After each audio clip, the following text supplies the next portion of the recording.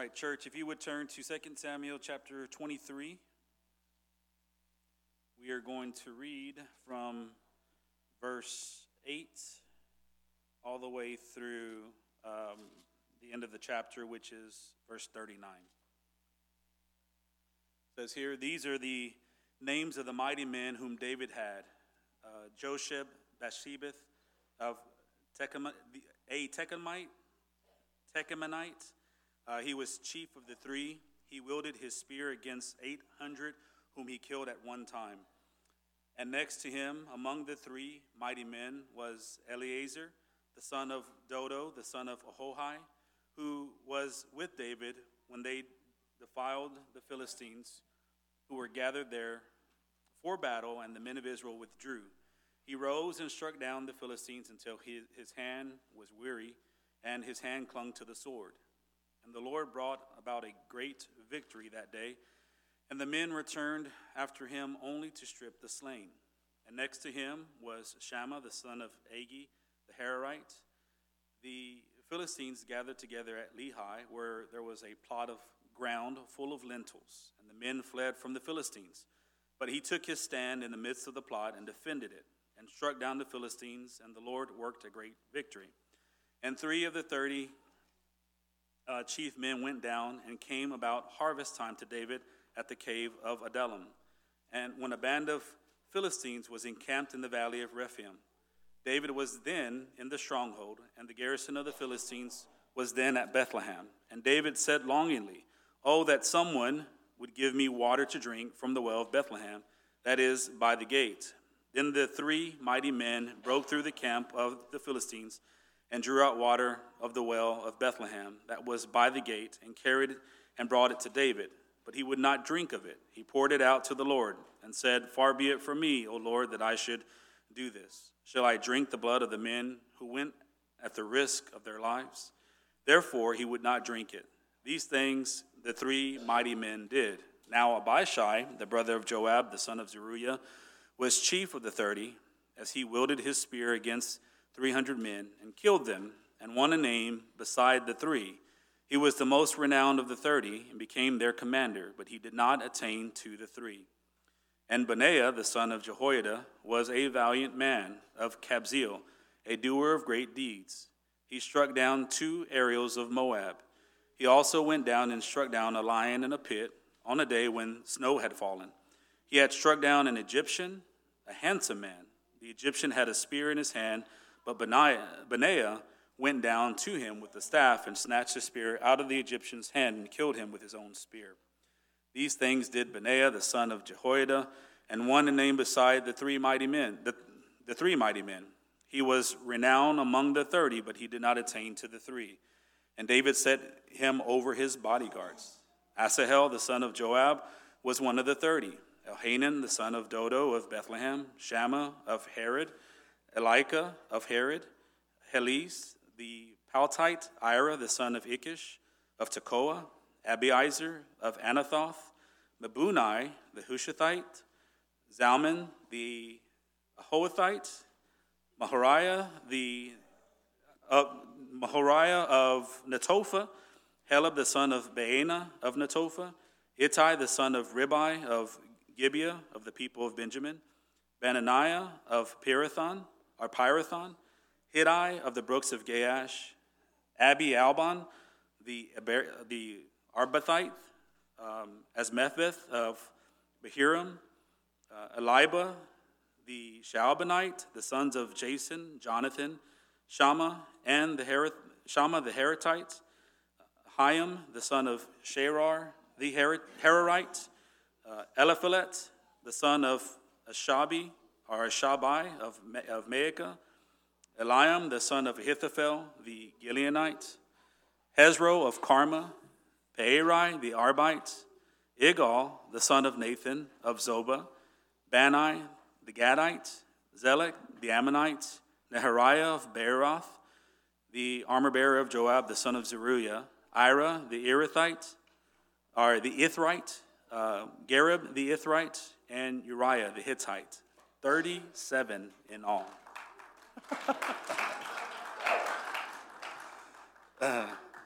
I saw this text coming, and last Sunday after I preached, I was like, oh no, it's here. So I will tell you that back in the day, whenever I started to preach, I preached topical sermons, so that meant I get to pick the topic and the passage that I preached on every single week.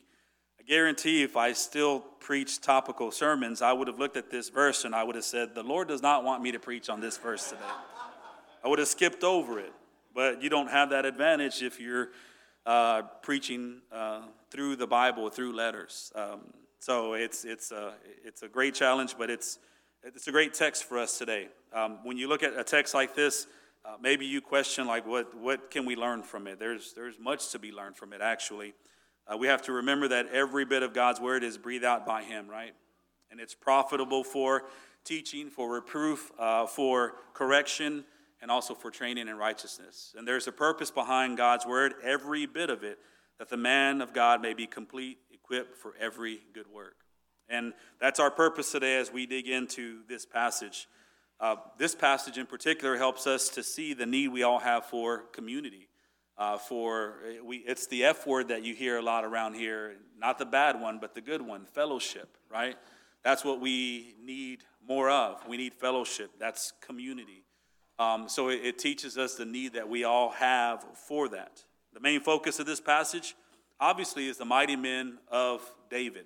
But if you're looking for something that is overarching, the overarching purpose of this passage, it points us back to the eternal King of glory. It points us back to Christ. It points us back to God, the Father, Son, Holy Spirit. It points us back to him because he is the one who gave these men to David and also empowered them to do the things that they were called to do. Without God, you take God out of the equation, you have no mighty men. And that's the wonderful story that we have even today.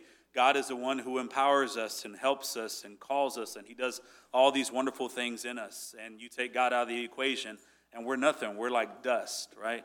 So that's the overarching thing that we see. But yes, the focus is on these mighty men and these men who were part of David's army. Thing is, though, when we talk about who God is, and he's the one who calls and empowers and gives the ability to do what we do, he is the same God today. He provides workers for the harvest, and he also equips them for the work so that they do not become desperate, and also so that they are not alone. The same God who was working in these mighty men works in us. Is it different? Yes, of course it's different. In many ways, it's different. But our circumstances are different, and we'll talk about that. But yet it's the same God who empowers us to do great things. So let's look at this passage. And as we're looking at this passage, I want us to consider the importance of having one another. The person next to you, the person in front of you, behind you. You don't just go to church together. You are an extended family. We are a spiritual family. And that's very important for us to realize that our bond is a lot more than just knowing one another. We are brothers and sisters in Christ. So this passage helps us to understand the importance of having one another to minister to and also to be ministered to. It goes both ways, and that's the wonderful thing about it. First, let's look at David's mighty men. This passage counts a total of 37 men. Now, this is just a list of all the men throughout David's lifetime. This is not a current list of those who are alive, because we see several that are not alive. Asahel is one of them, remember, who was killed in battle. So these are the mighty men who were present within David's lifetime. It looks like if they died, they were replaced, but these men were renowned men, and they were David's best soldiers. And of course, they helped him throughout his lifetime. They helped him to become the king he was. He was a great and wonderful, powerful king, but he would have been nothing without these men. So we don't have time to go over all 30 or 37 of them, and I don't have the patience to try to pronounce all the names to you again. But I think going over the three that are mentioned in the text in the beginning kind of gives us a glimpse and tells us about who these mighty men were, and then some things that we can learn from them.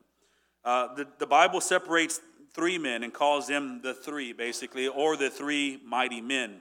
Josheb-Basshebeth says that he was the chief of the three, so he was the one who was in charge of the three. Looks like what's interesting about this whole thing is that you look at the life of David and those who were close to him, it kind of shadows and mimics Jesus and his disciples. And also Jesus within the 12, he had the 4 that were close to him. And really in Scripture, you see the 3 that were close to him, Peter, James, and John. And then Andrew is in and out of that group as you go along. Well, in the same way, David had these 3 that were his inner circle, so to speak. And of those 3, Josheb-Basshebeth was the chief of those 3. And he, this is his highlight reel, if so to speak. He was the chief of the mighty men who killed 800 men with the spear at one time. Okay, so I can see why he was amongst the 3 and why he was the chief of the 3. 800 men. What we have to remember is that when we look at a passage like that, we're thinking like that's impossible. That's physically impossible for any man to kill that many men. But we have to go back to the fact that it's God who was empowering these men to do these things, right? That if we look at the life of Paul, we would say everything he did was impossible, but yet it's the Spirit of God who was empowering Paul, right? So if you look at your life, and if you humble yourself enough, you'll realize that a lot of the things that you do would be impossible for you without God.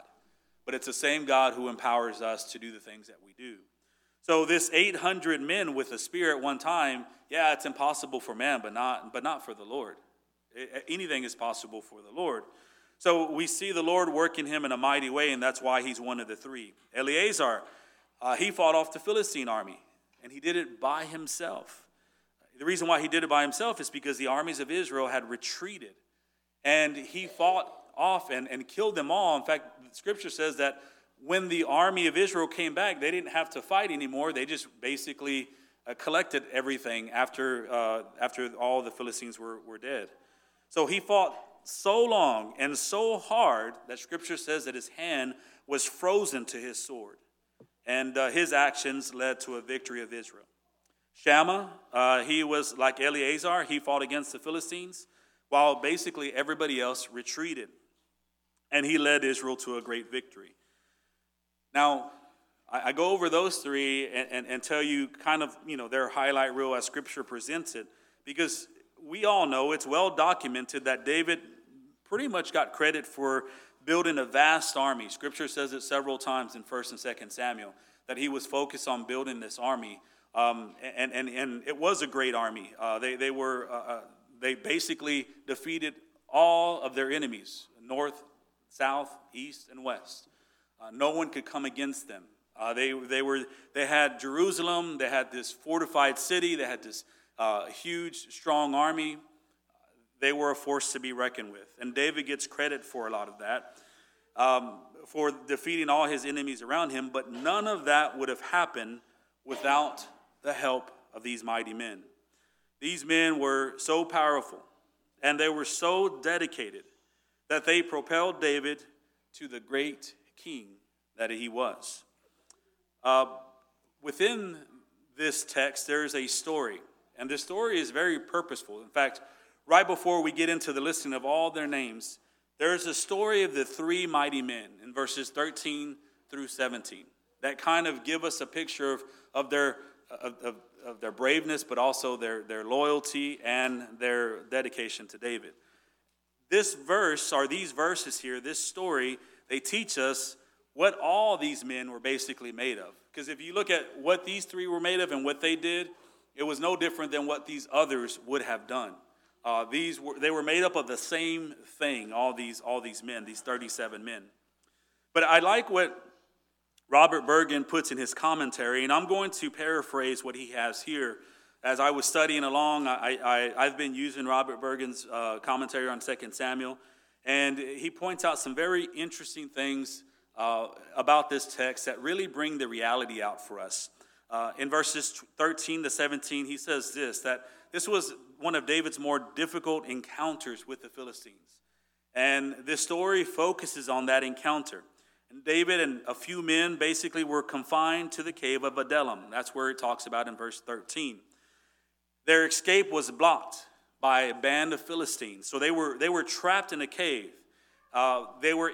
These Philistines were encamped in the valley of Rephaim. Now, basically to taunt David and to motivate him to come out of the cave, basically his stronghold, the Philistines stationed and occupied a force at Bethlehem, David's hometown. So they had David trapped in a cave, and then they also set up a band of an army in Bethlehem to try to draw David out to come and protect his people. So you get a scene of David's hopelessness. He's trapped in a cave. In that cave, there is no water supply. There's nothing that they really need to continue to survive. There's a limited amount of food, only what they had with them. And so they're fighting these Philistines trapped in a cave, trying to get out, trying to get to Bethlehem to save the people there, to save the city. And as there is no natural water supply, David becomes thirsty. And somehow he expresses, basically he expresses his desire. There is no proof or anything that this was a command. Obviously, it was not a command because he was very surprised that his men did what they did. But he expressed a desire, perhaps nothing more than a wish, for someone to fetch him a drink of water. In the whole act of fighting, he probably said, I'm dying of thirst, or I am so thirsty. I wish we had more water, just something like that. There was water, but it was by Bethlehem, right? That's where the nearest water supply would be. That's verse 15. Well, that's more than 12 miles away. Now, when you look at these three mighty men, they heard their king say that he was thirsty and that he wished he could drink some water. Now, living up to their reputation, basically of being fearless, full of faith, or maybe even arrogant a little bit, the three mighty men in verse 16 left David of the care of the other men who were with him, and they basically went and fought their way from the cave through the Philistine army all the way through Bethlehem, which was 12 miles away. Well, you go one way, you're going to have to turn around and come the other way. So you're fighting to go out 12 miles, you get the water, and you turn around and come back and fight your way back in the cave, right? So that was what they did. Now, you think about that. They didn't do that to escape. They had the opportunities. Three men, this is a vast army of the Philistines. They're fighting their whole way. They grab the water, and they come back, and they're doing all this so that David could have a drink of water. I don't know about you, but sometimes I'm sitting there in the living room, and I ask my kids if they can give me some water, and they give me some attitude, and it's just a couple of steps away. David just says, hey, I'm thirsty. I wish I had some water. These guys are like, oh, I know what we're going to do. We're going to fight 12 miles, go get our king some water, and then come right back. And he'll have it. Now, that is amazing. Just seeing the detail there in Scripture and pulling that out so that it's understandable to us. Because if we read that, it's kind of like confusing a little bit. But if we get a picture of what these men did, they come back. They're like, here, King David, here is the water. And David doesn't even drink the water. Why? Because he felt terrible that the men risked their lives so that he could have a drink of water. I don't know about you, but if that were me, I'm like, you are drinking that water.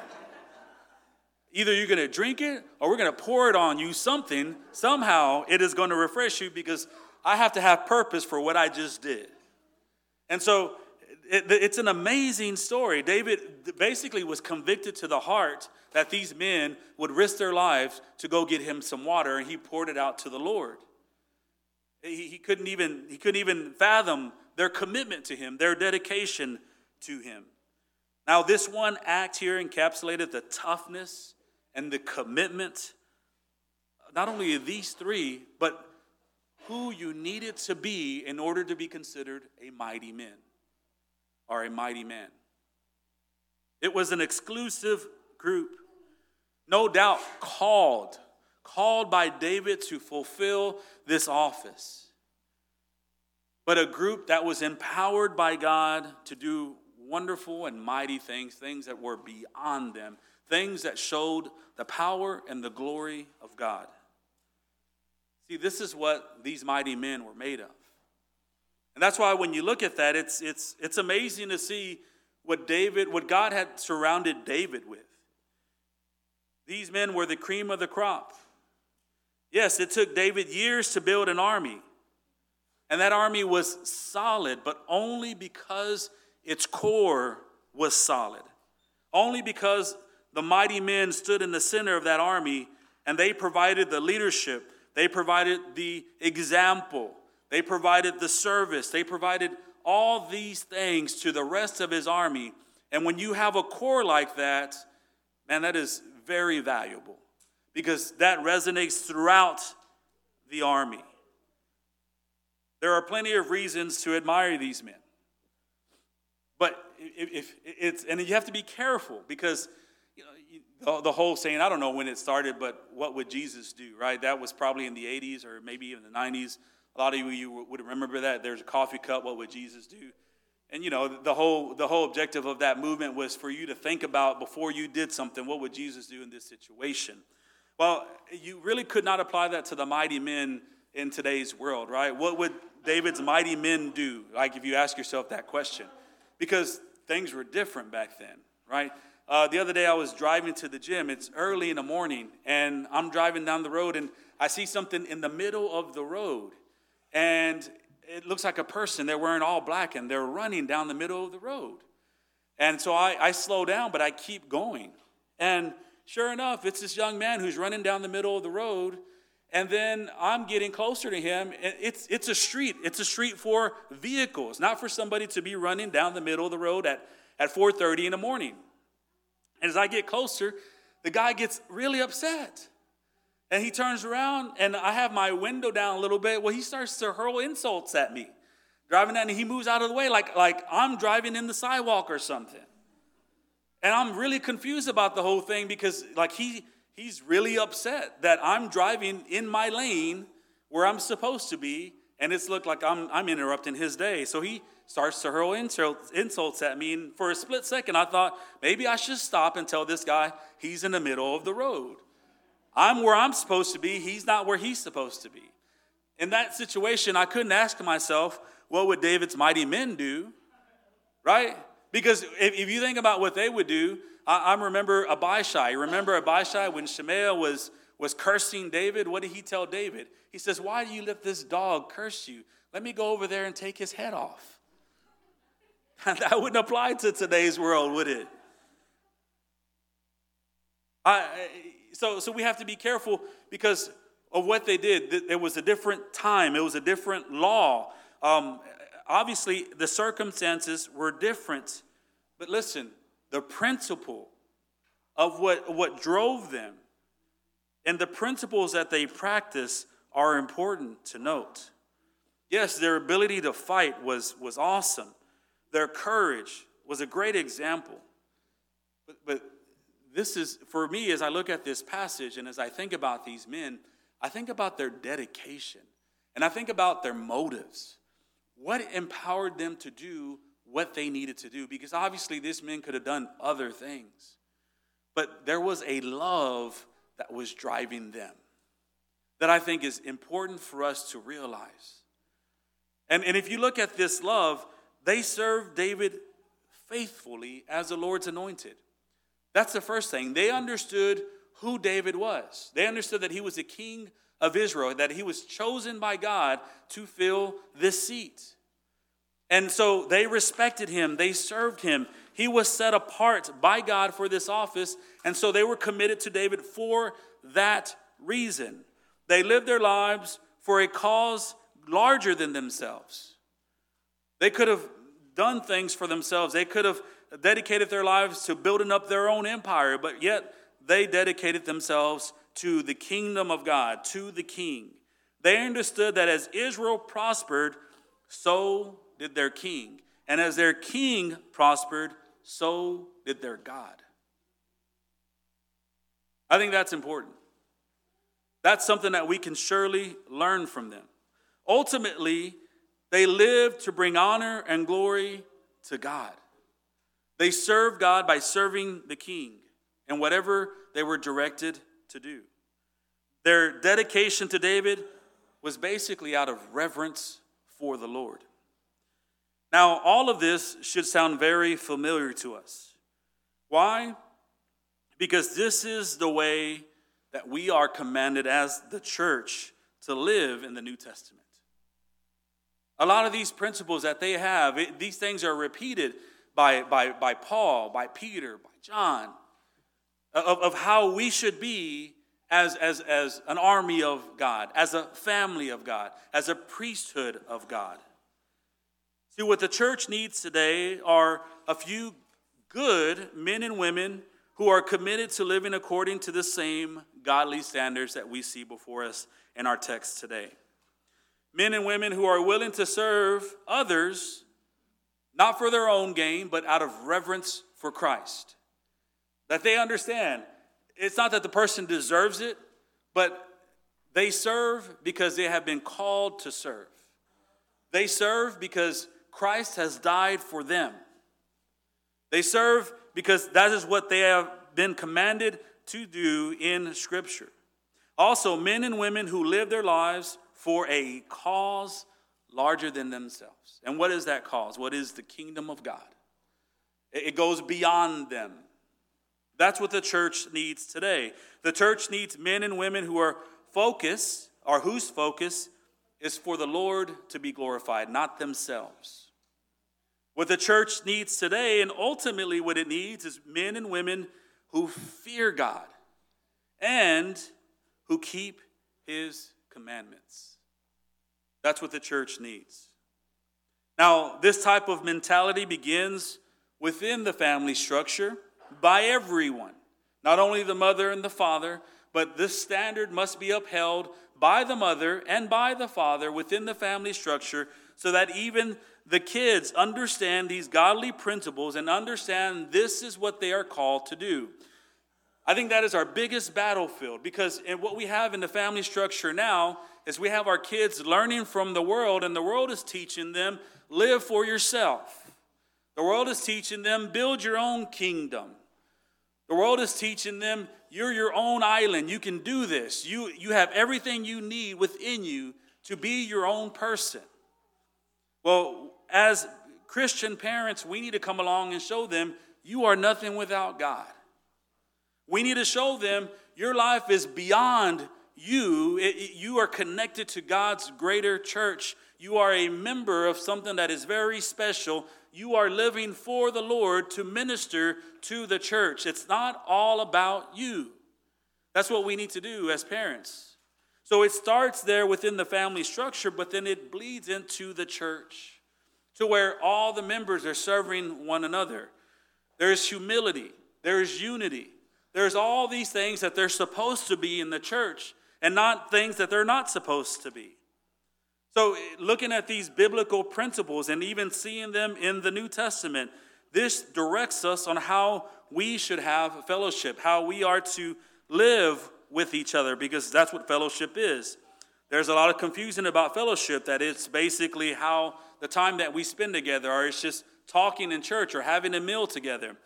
Fellowship is doing life together as a church. That's what we are called to do. If you're not willing to do life together as a church, then you're really not willing to be part of God's church, because that's what he has called us to do. Again, I'll keep on saying that. So this type of mentality, again, begins with the family. It pours itself out to the family of God. When the members of the church commit themselves to live for the Lord, we see that the blessings are enormous. There's an example, it's a biblical illustration that is given to us in Acts chapter 4. It says, now the full number of those who believe were of one heart and soul. There is unity. No one said that any of the things that belonged to him was his own, but that they had everything in common. And with great power, the apostles were giving their testimony to the resurrection of the Lord, and great grace was upon them all. I'll use that as an illustration, Acts chapter 4, verses 32 to 33, because within this biblical illustration, we see a picture of a healthy church. We see unity, we see humility, we see charity, and we see it binding them all together in love. Now, we also see that when the word was given, grace abounded upon them all. See, the Holy Spirit was not quenched by their sins. Rather, it was well received. The word was well received. And as a result of it being well received, grace fell upon them all. As I read that passage, it makes me wonder how much of our decisions are affected by disunity. How much our decisions are affected by pride and by selfishness. Like, do we seriously make a life decision thinking about our brothers and sisters in Christ? I guarantee you we don't do that as often as we should. Right? Because we're thinking, okay, wait a second. Let's just talk about a financial decision. You're thinking it's me and my family, and that's what's important. That's what I have to figure out. What's important for me and my family. But do we think about what's important for the kingdom of God when it comes to my time, my finances, my talents? Am I thinking about that, or am I just thinking about me and those who are closest to me? Now, the biggest problem with us thinking about the bigger umbrella, the church at large, is because we know deep down in our hearts the church is not thinking about us. Right? When it all said and done, it's like, well, these people wouldn't do this for me. Why am I going to do this for these people? Again, we're putting circumstances there that shouldn't be there. We are to do all things out of reverence for Christ.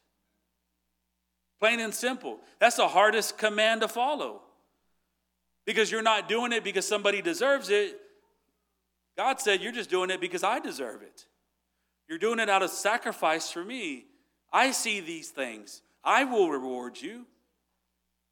I see all things. I even see your motives. Don't worry about that. Just do these things, but because you have been called to do them.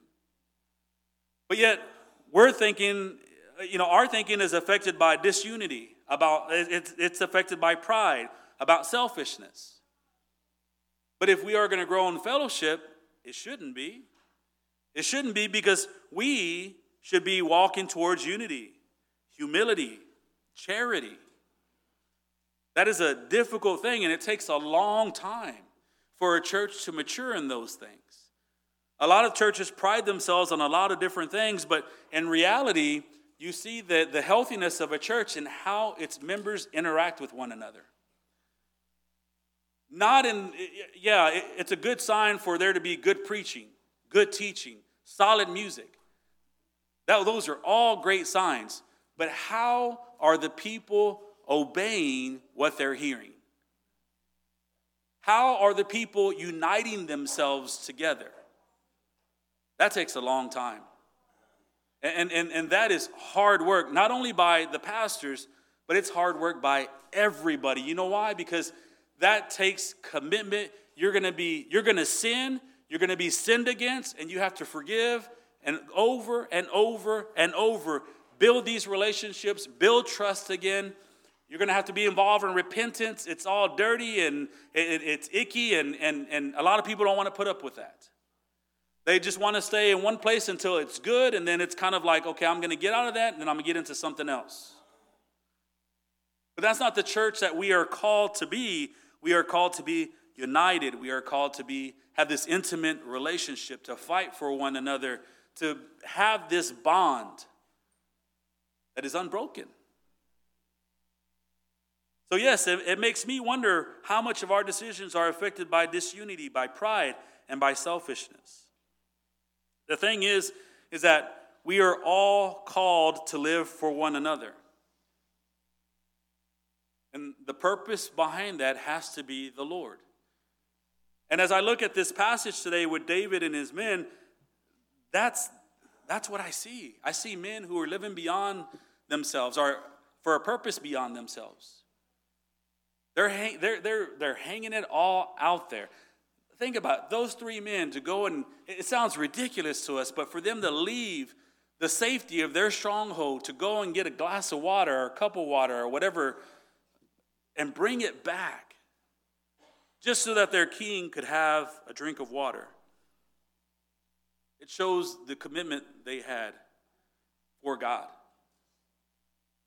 Now, the list of David's mighty men goes on and on and on, and obviously we don't have time to cover all of them, but I think we get the point.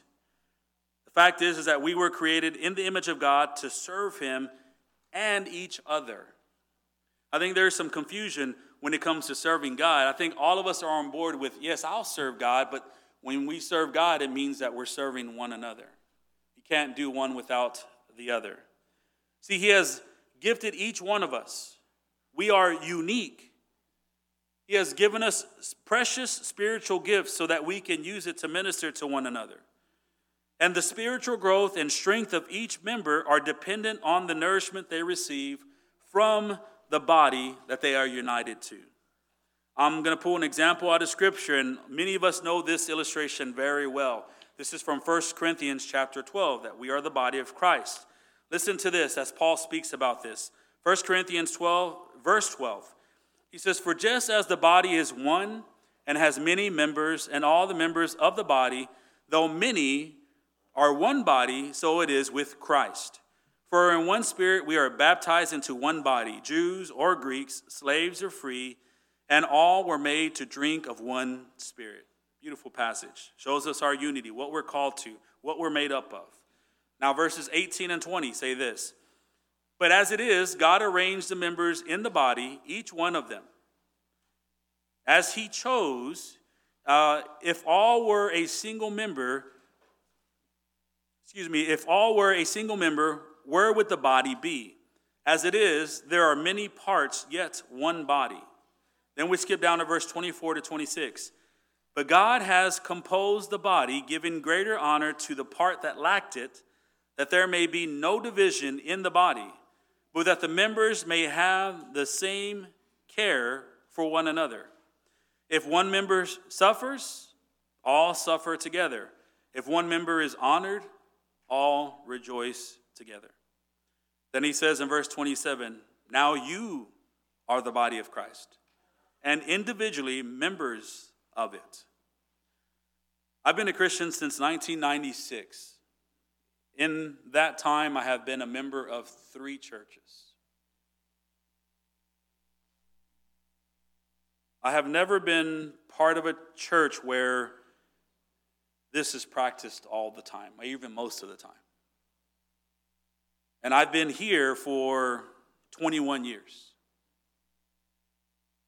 Yes, there are times in the life of our church where people come together. And there's this beautiful unity, and there's this giving, and there's this humility, and there's this people are praying for one another, hugging on one another, crying together. But it usually takes something very tragic for that to happen. Most of the time, it's not that way. For the first 6 years here, I was the youth pastor. Well, not the whole 6 years. First 4 years, I was the youth pastor, associate pastor in 2006. So I started to see a little bit of what went on within church life, but yet there were still things hidden that I didn't see all the time. 2008 came, and I was called to be the interim pastor of the church. Haven't left since. The curtain was opened. And you think, you're just naive to the fact, you think everybody gets along. Yeah, you do. You think sister so-and-so, she's so sweet. Brother so-and-so, he's so kind. You think everybody gets along until the curtain is opened up. You become, back then, I was the only pastor here. You become the pastor, and you start to be able to hear everybody's problems, or really everybody's complaints. Eyes are open, and you start to realize this church is not as united as I thought it was. Happens all the time. Still happening today. Some reasons, I can see why there's division. I can see why there's issues. But we're called to repent and forgive. And there's reluctance to do that. Some things are very petty, very petty. I want to tell people, grow up. And a lot of these people are older than I am. We're losing focus of what's important, what we are called to. We are called to unity. We're called to humility. We're called to love. We are called to these things for a greater purpose. We are called to do all these things out of reverence for Christ. Now, I can't imagine pastoring a church that had 800 members or even more and how much you have to deal with. I guess the saving grace there is that you have so many different ministers to kind of divide and conquer. But we're about 100 people here, and it's tough. And I have to be honest with you, years and years and years of dealing with some of the same things, some of the same people over and over and over, it wears on you. As a person, it wears on you. But that's where I have to rely on Christ. And I thank God I'm not the only one now. I have Pastor Laramie, I have Pastor David, I have Brother Lee, I have so many more. That we get to share this burden together. But I want to tell you, I don't want you to be naive about our situation. It's not all fun and games right now. Not everybody is united. Not everybody is moving towards the same goal. Not everyone has Christ in mind. And that, not only am I talking about you guys, I struggle with that as well. We need to go back and remember to what we are called. We are called to serve each other out of reverence for Christ. And that is not an easy thing to do. It's going to take sacrifice. It's going to take time. It's going to take patience. It is something that goes beyond us. We're not capable of doing this. Like the mighty men, we're going to have to rely on God to give us what we need when we need it. Now, as we look at 1 Corinthians chapter 12, the very last thing that Paul says there, he calls the church the body. He says, now you are the body of Christ. Like he gives this illustration. At the very end, he says, yeah, I'm really not talking about a body. I'm talking about you. You are the body of Christ, and you are individual members of it. That last indicative should pierce our hearts. When we hear, you are the body of Christ, that means we're being called to something very specific. It means that you belong to something larger than yourself. When Paul says you are the body of Christ, it means that although you are unique, you are to be united with other members. When Paul says you are the body of Christ, it means that you are to submit to the head, which is Christ. And he is the one who controls the whole body. Now, within the people we have here who are listening to me today, we have a various amount of people, a lot of different people who are going through different things. Right now, there are many who are scared to commit yourself to church, just church in general. Maybe you've been through some things with some previous churches, or it's hard for you to trust anybody. But maybe you're afraid because of the sacrifice it would cause you to make. Maybe you're afraid because you don't want to sacrifice your time, your talents, and your treasures to where they need to be. Maybe your priorities are wrong. Maybe you think these are mine to enjoy and solely mine, and not to share with your brothers and sisters in Christ. Now, on the other side, many of you are tired. You're like me. You're tired. You're spiritually tired. You're physically tired. You're tired of overworking. And you're thinking, why? Why should I continue to do this? I said before, I feel you. Because that's something I always struggle with.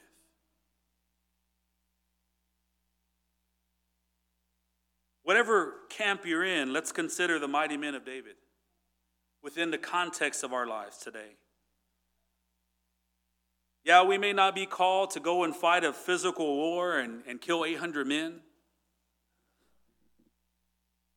but we are fighting a spiritual war.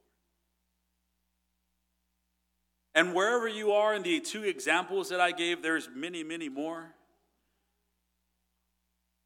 We're not told by God to just give up. It's okay. Give up because it's hard. In fact, we are told the opposite. We are told that as we fight this spiritual battle, to be strong in the Lord and in the strength of his might. That goes to every single one of us. If you go through difficulty, be strong in the Lord and the strength of his might. If you're feeling burnt out and you feel like you can't serve much longer, be strong in the Lord and the strength of his might. If you're struggling with a lack of faith, be strong in the Lord and the strength of his might.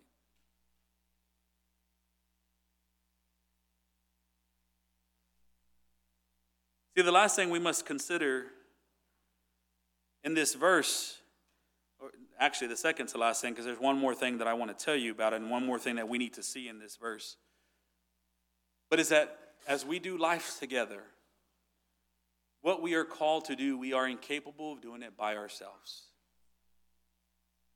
That's why we need God to empower us. It's the fruit of the Spirit that works in us. That's the outcome of what we do. It's going to take everything of who you are.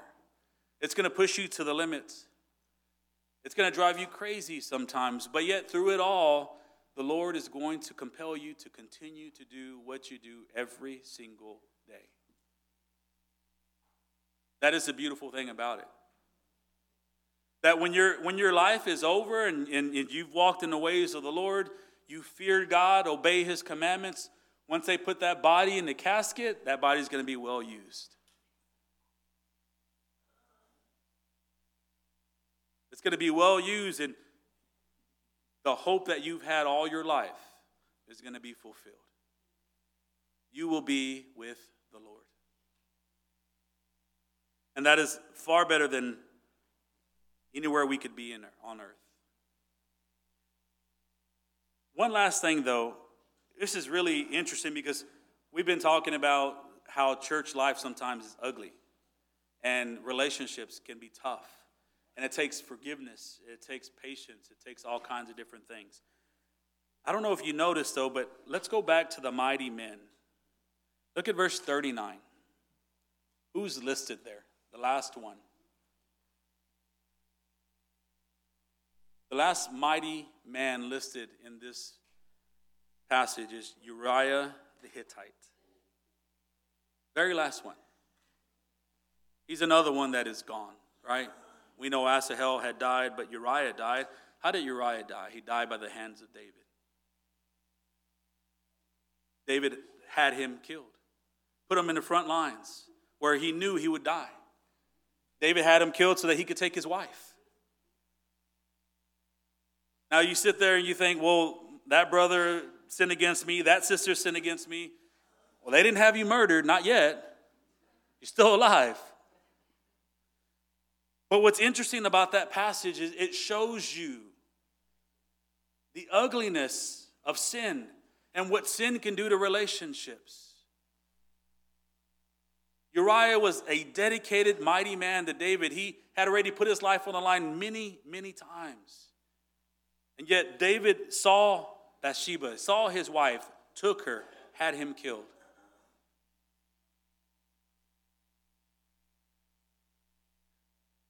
Yeah, it shows you how ugly sin can be. And how sin will always exist in our fellowship. But it also shows you how careful we must be to subdue it. If we don't subdue it, if we don't fight against it, sin will have us and it will destroy our relationships no matter how committed we are to each other right now. The person next to you, the person in front of you, the person behind you, they may be the best friend you ever had. They may be the closest brother and sister you've ever had. Watch your life and your doctrine closely. Because in both of those will preserve you. If you give it a break, sin can come in and destroy that bond that you have. And think about this. The person who's sitting next to you may not be a brother, may not be a sister, but it's probably your spouse. How many times have we seen where sin comes into a family and just completely divides the family, breaks up the family? You can't get much closer than the relationship of a spouse. And yet, sin is always there crouching at our door. To that, I say we must be ready. We must clothe ourselves with Christ. We must walk in humility. We must always think of unity. We must always live for one another. We must be willing to forgive one another. And we must always be willing to serve each other out of reverence for Christ. I think the principles of the mighty men are very, very important. And it's a good reminder for us today of the fellowship that we ought to have as God's church. Last thing I want to say is that if you have an issue with a brother or sister today, take care of it. Don't let it fester. I don't care if it's been 20 years or 2 minutes. Take care of it. Life's too short. Life's too short, and we have much more important things to be taking care of and doing. Let us pray.